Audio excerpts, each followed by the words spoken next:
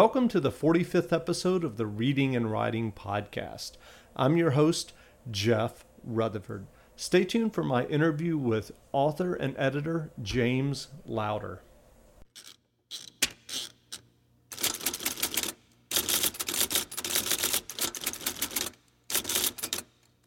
Well, this is Jeffrey Deaver, author of most recently The Burning Wire, and soon to be author of the next continuation James Bond novel. I spend a lot of time writing, a lot of time researching my books, but when I'm not doing that, I love listening to the Reading and Writing Podcast, which you can hear at readingandwritingpodcast.com. Well, welcome back to the Reading and Writing Podcast. My guest today is James Lowder, novelist, short story writer, media tie-in writer, and editor.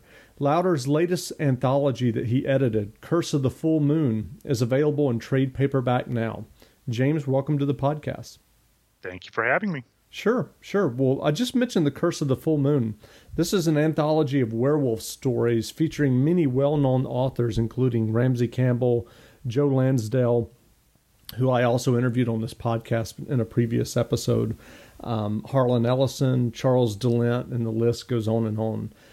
I'm curious, why do you think the werewolf legend continues to intrigue readers, and what's the appeal? Well, werewolves are one of the major monster archetypes, and I think as a subject, they speak to the idea of control and anger and identity.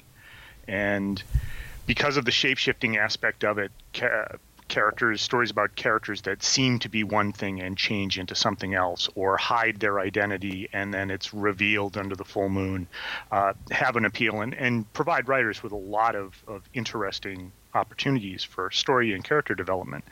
And they also speak to the idea that everybody has, vampires deal with sexuality, and a lot of the vampire stories will, at one point or another, get down to that theme. Werewolf stories very often deal with people's ability or inability to deal with anger. Sure. And I think that's another one of the reasons why they're appealing just as a general topic. Interesting. I'm also curious for those people who may be listening and who may not have a lot of knowledge or insight into how publishing works kind of behind the scenes. I wondered if you can talk a little bit about the process of putting together an anthology like Curse of the Full Moon, like some of the basic mechanics of the process. Did you have writers on board before you sold the anthology? Do you sell it to an editor based on kind of the idea, and then you go out and find stories that you think would be appropriate? How does that work? Well, it does happen a lot of different ways. One of the ways that anthologies get sold, or you'll have 2 or 3 key writers involved in the project, and then you'll find a publisher or an editor at a publisher who you can pitch the idea to. Curse of the Full Moon came about kind of an odd way. Originally, Ulysses had contacted me about editing a zombie anthology for them in late 2008, and it turned out that actually didn't work out. Scheduling and a lot of other things came up, and I ended up not doing that. And they had contacted me because I'd edited 3 zombie anthologies before for Eden Studios. Mm-hmm. And while we were talking about the zombie anthology, I had mentioned that no one had really done a werewolf anthology in a while. The last major one had been a Stephen Jones book, mm-hmm. and that had been a number of years in the past. Sure. And if they were interested in the topic, then that would be something I think we would be able to line up some great stories. And I listed 4 or 5 stories that I thought would be available, and authors I would be able to speak with pretty quickly about it. After the zombie anthology didn't work, they later came back to me and said, well, how about we do the werewolf idea? And then from there, I set about actually collecting up all of the authors. I didn't have anybody specifically lined up at the time I pitched it, though there were people I wanted to get involved. Right. Great. And I should add, not to be too self-promotional, but I also did an interview with Stephen Jones as well. So if someone's interested, they can check that out. Yes, and Stephen's a fantastic editor. So. Yeah, he's done amazing amount of anthologies and Great. Well, when you started publishing fiction originally, you published media tie-in novels for Dungeons and Dragons, and I wondered what how that kind of came about. Were you interested in writing fiction before those novels, or was that kind of the first fiction that you ended up writing, and then kind of going from there? What was kind of your background in terms of writing and interest in writing and your path to publication? Well, I had been involved in writing since I was in high school, and had been pretty active in college at Marquette University. I had been an editor on the literary magazine and had published a story and a couple of poems while I was at college. I got a job at TSR, which was the publisher of Dungeons and Dragons at the time, in their fiction department as an editor. And it was because of my background. I had a kind of a split background. I understood the gaming material, but I had a degree in literature, and I was involved with editing and writing before that. And so that was how I landed sort of in the book division there. And from there, I got the opportunity to pitch some material to them as a writer. I came in interested in doing that, and so when the opportunity arose, I jumped at it. The interesting part about the initial things that I sold to TSR as a writer was that they had to be submitted blind. We had a blind audition process in the book department at the time. And so all of the things that were coming in from out of house and all of the submissions that anybody connected to the company was putting together all had to go in with nobody's name on them, and the editors who were reviewing them didn't know anybody's who in particular was submitting. Right. So it was just based on, here's the plot outline I would do, and here's a chapter or two, and the best person for the book would win. And so that was how actually I got my first 2 assignments that way, was through that audition process. And eventually I got, I lined up some other things too, but I'd also started publishing outside of TSR. Right. Well, that's a great endorsement for your writing. I was, in a way, it was tough to do at the time. It was a hard thing to think, well, why are we taking all of the names off of this? But then once I understood what the process was, you don't want that sort of nepotism to creep into the process. You want people to be assigned books because their writing fits what the editor thinks is the best for the project. Gotcha. And so I was very happy in the long run with actually having to go through those flaming hoops at the time to get published, because it did make me feel like I actually had earned the spots from my writing, not just because I knew people at the company. Right. And so were you there during the whole Dragonlance, I guess, phenomenon, I guess you could say? Or I was, and I started right after the first 6 books. The last of the 6 books had been published, and they were doing the first of the books after that. And I this was around 88, 89 was when I started. And I was in-house at TSR for 4 years and was there at pretty much at the launch of the Forgotten Realms. There was 1 book, maybe 2 Forgotten Realms books out at the point at which I started. And I edited those, edited a lot of the Forgotten Realms novels, edited a lot of the Ravenloft and Dark Sun novels when they first came out. And they did incredibly well. Yeah.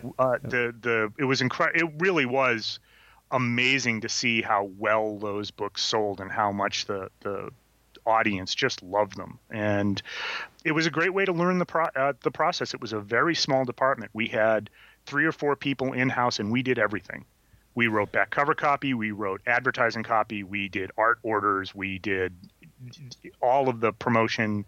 The company was expanding after in the early 90s. The company started to expand, and more people came in to do some of those. But when I started, that everybody who worked in the department had a hand in doing all of those things, and it was a great way to learn. I learned some typesetting stuff. I learned all kinds of different things to put the books together, and that served me really well in the years since then, because I've held all kinds of different jobs for different publishers, and being able to look at a book and say, all right, well, I've done everything from filing for an ISBN number to typesetting this.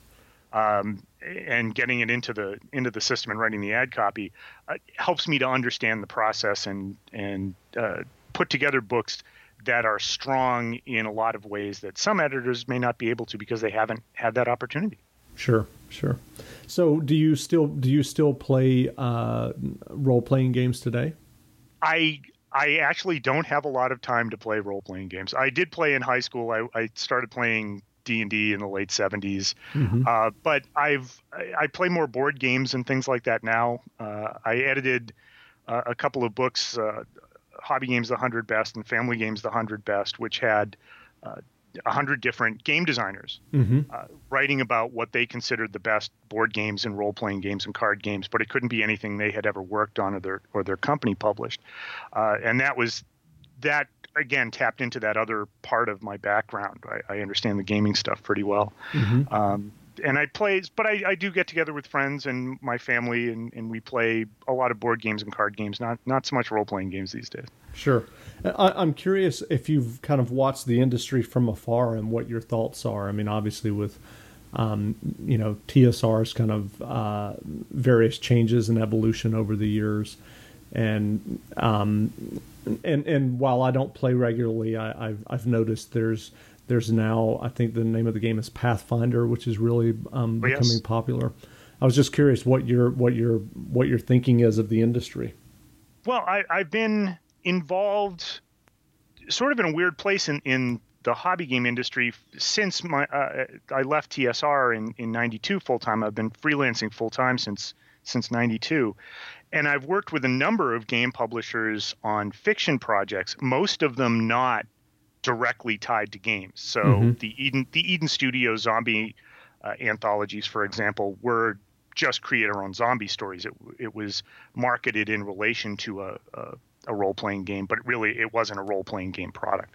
Right.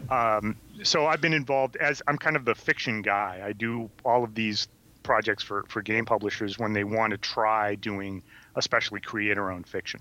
Right. It's been the Pathfinder Paizo and the Pathfinder folks are fantastic, and they do great work. They love what they're doing. They have a really good, clear, direct relationship with their fans, and that's helped them grow as quickly as they have.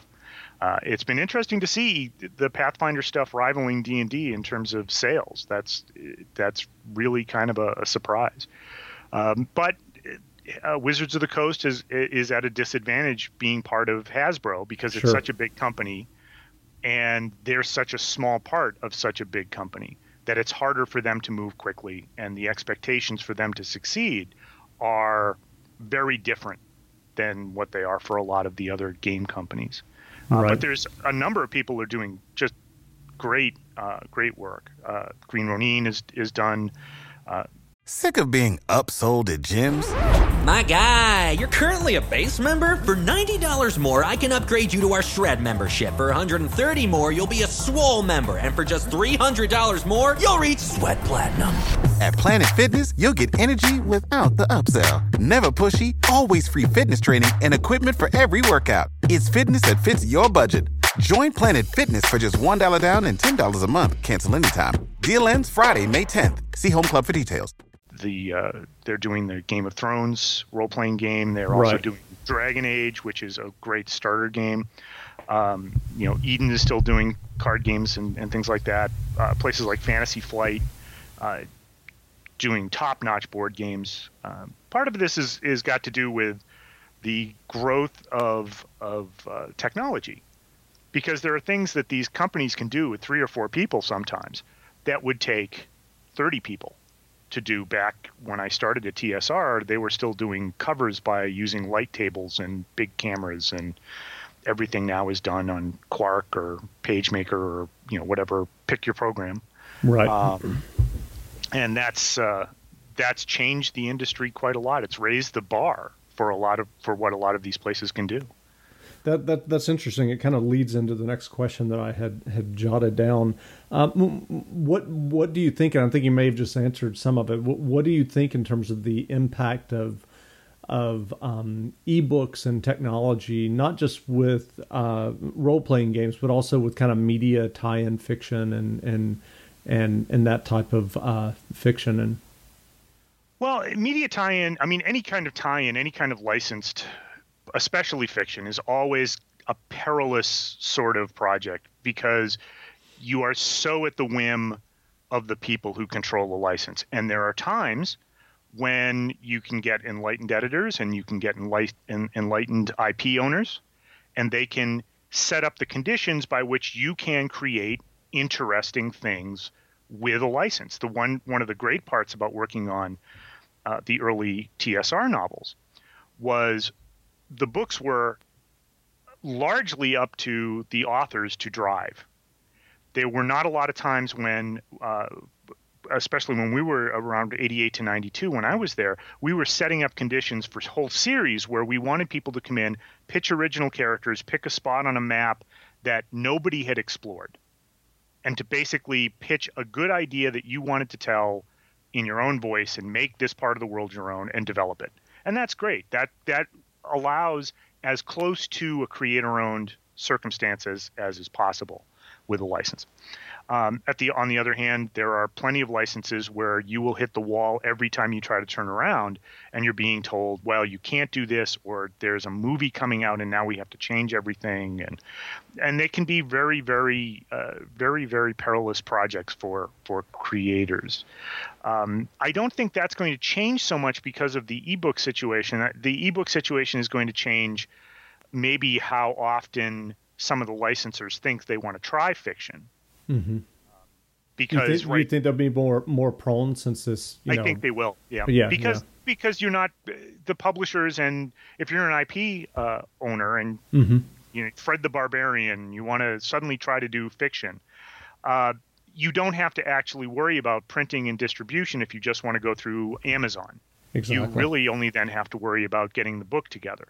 Now, part of the problem with that is the ease with which books can be put together in an electronic format often means that people don't understand how important it is for things to be edited and to have other people looking at the material to serve as gatekeepers. Sure. And one of the reasons why those early, and this goes back to what we talked about a little earlier with my first, the first pitches I put together for book projects, those books were better for me having to go through that process by which I actually had to pitch the outline and the writing sample, and I learned a lot from those because the editors came back and said, okay, this is good, but here's where you need to strengthen your plot, and here's where you need to work on characterization more, and things like that. That doesn't happen with a lot of ebooks, and especially the people who are doing self-publishing. A good editor is very important for anybody. And that gets lost in the ease with which the ebooks get published. Sure. Agreed with that. You just mentioned earlier that you've been freelancing since 1992. I'm wondering if you can talk about maybe some things that you've learned along the way in terms of your managing your own time and projects, and if you could give us kind of an idea of what your writing schedule is like. I wish I'd learned more about managing my time and my projects. Like most freelancers, I've always got about 8 things going on. If you're doing it full time, you've always got about 8 things going on at the same time. And right now I'm editing 2 anthologies, and I'm editing the Hack/comic book for Image, and working on a couple of my own short stories, and I've got a novel project going, and there's all these other things. Really, if you want to succeed at that, you've got to get good at being able to bear down on your schedule when you need to keep track of when things are due and prioritize. If you're doing the one thing that I've found, and I'm still working on this, is if you're kind of wearing both hats with the writer and editor, it's difficult. It actually becomes very difficult to do both well. And that's something I would like to get back to do more writing myself. Mm-hmm. But it's easier for me to line up work as an editor. So it's kind of a quandary. The one thing that I learned actually not long after I left TSR, it took me a couple of years, but the most important thing I ever learned was to say no. That as a freelancer, you're always going to feel like you shouldn't be turning down work because you never know when the work is going to come up again. And a couple of years in, somebody had offered me a project that I just didn't like the way the contract worked and things like that. And I said no. And from that time, I've actually been able to line up better projects because I had a clear idea of what my priorities were. So saying no is not a bad thing for a freelancer. You don't want to take on projects that you're doing just to do a project or just because of the money. You've got to keep that in mind. You're a business person, but you do need to be able to say no. Great. Well, do you have specific writing tips or thoughts for someone who may be listening who is trying to break into publishing? Anything that you would offer as advice for an aspiring writer? Read as much as possible, and read more than just, especially if you're interested in genre writing. A lot of the work I do is in horror and fantasy and things like that. But the most interesting things that have become that you'll see as a writer, and even as an editor, when somebody pitches you a story, when I do say that werewolf anthology and somebody's pitching me a new story, if all the writer has read are other werewolf stories, it's going to be derivative.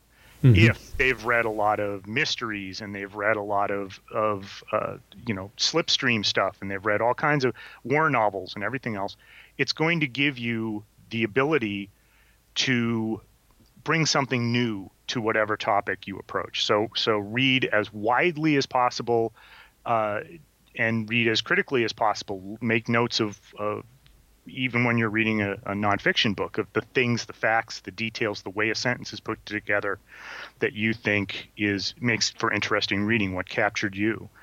The other thing, and this applies to everybody writing, is write for yourself.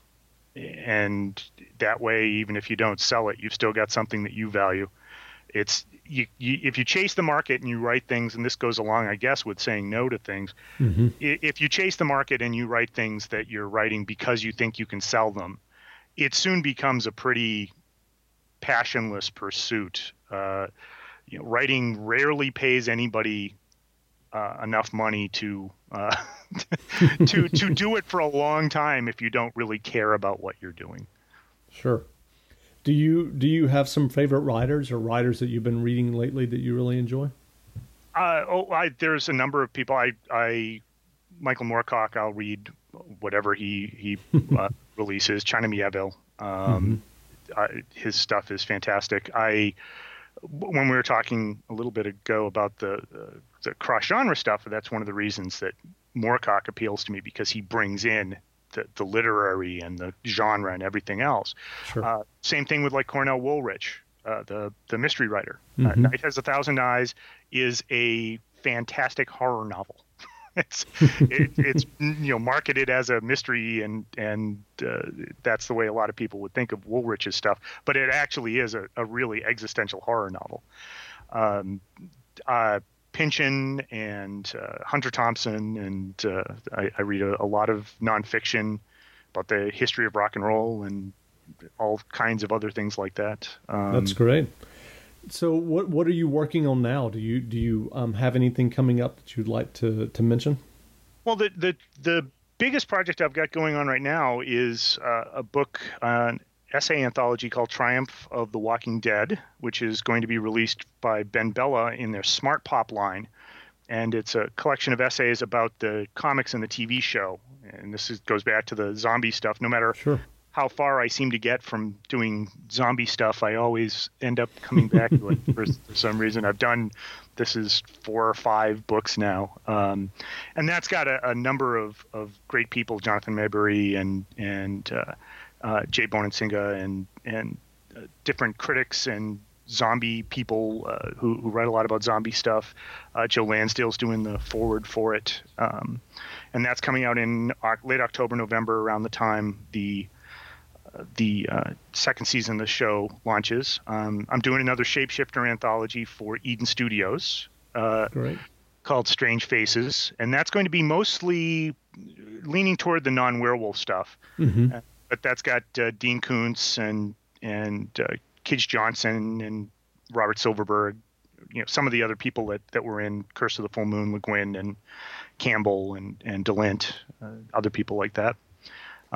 Working on a couple of short stories and a comic book script, and editing, as I mentioned earlier, editing the Hack Slash series for Tim Seeley over at Image, which is a lot of fun. I love comics too. And that's really the main part about my career, that right now I feel incredibly lucky. I was a hobbyist gamer, got to work at TSR for a number of years and work on Dungeons and Dragons and do some role-playing stuff. I have been a fan of comics as a medium since I was a kid, and I'm getting to do some stuff in comics. The people in Curse of the Full Moon, if you read that the table of contents in Curse of the Full Moon, that was actually a very easy book for me to put together, because I looked at my own bookshelf and said, you had asked me a little while ago about, what authors do I read? Well, Curse of the Full Moon. Those are the authors I read, in large part. A lot of those people are, Neil Gaiman and the people that I managed to line up, George Martin, are the people those are the books on my shelf. Great. And so I'm actually very busy. I feel very lucky that I'm getting to work on the sorts of projects that I do. Great. Well, again, we've been speaking with James Lowder. His latest anthology, Curse of the Full Moon, Werewolf Anthology, is available in bookstores now. Thanks for taking the time to do the interview, James. Thanks very much. Sure.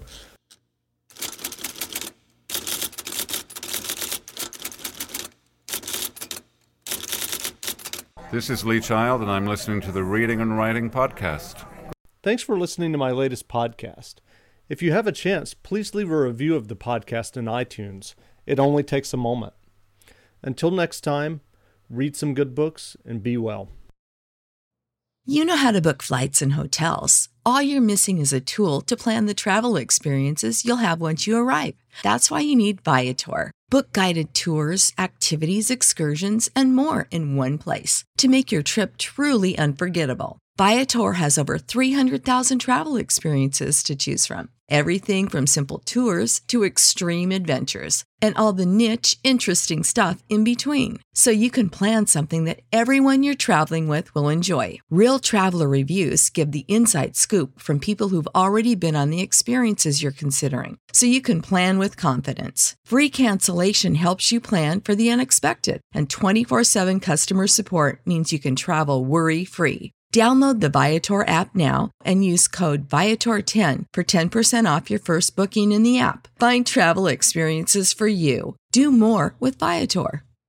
Support for this podcast and the following message come from Corient. Corient provides wealth management services centered around you. They focus on exceeding your expectations and simplifying your life. Corient has been helping high achievers just like you enjoy their lives more fully, preserve their wealth, and provide for the people, causes, and communities they care about. As one of the largest integrated fee-only registered investment advisors in the U.S., Corient has deeply experienced teams in 23 strategic locations. Corient has extensive knowledge spanning the full spectrum of planning, investing, lending, and money management disciplines. Leverage Corient's exclusive network of experts to craft custom solutions designed to help you reach your financial goals, no matter how complex they may be. Real wealth requires real solutions. For more information, connect with a wealth advisor today at Corient.com. That's Corient.com. Corient.com.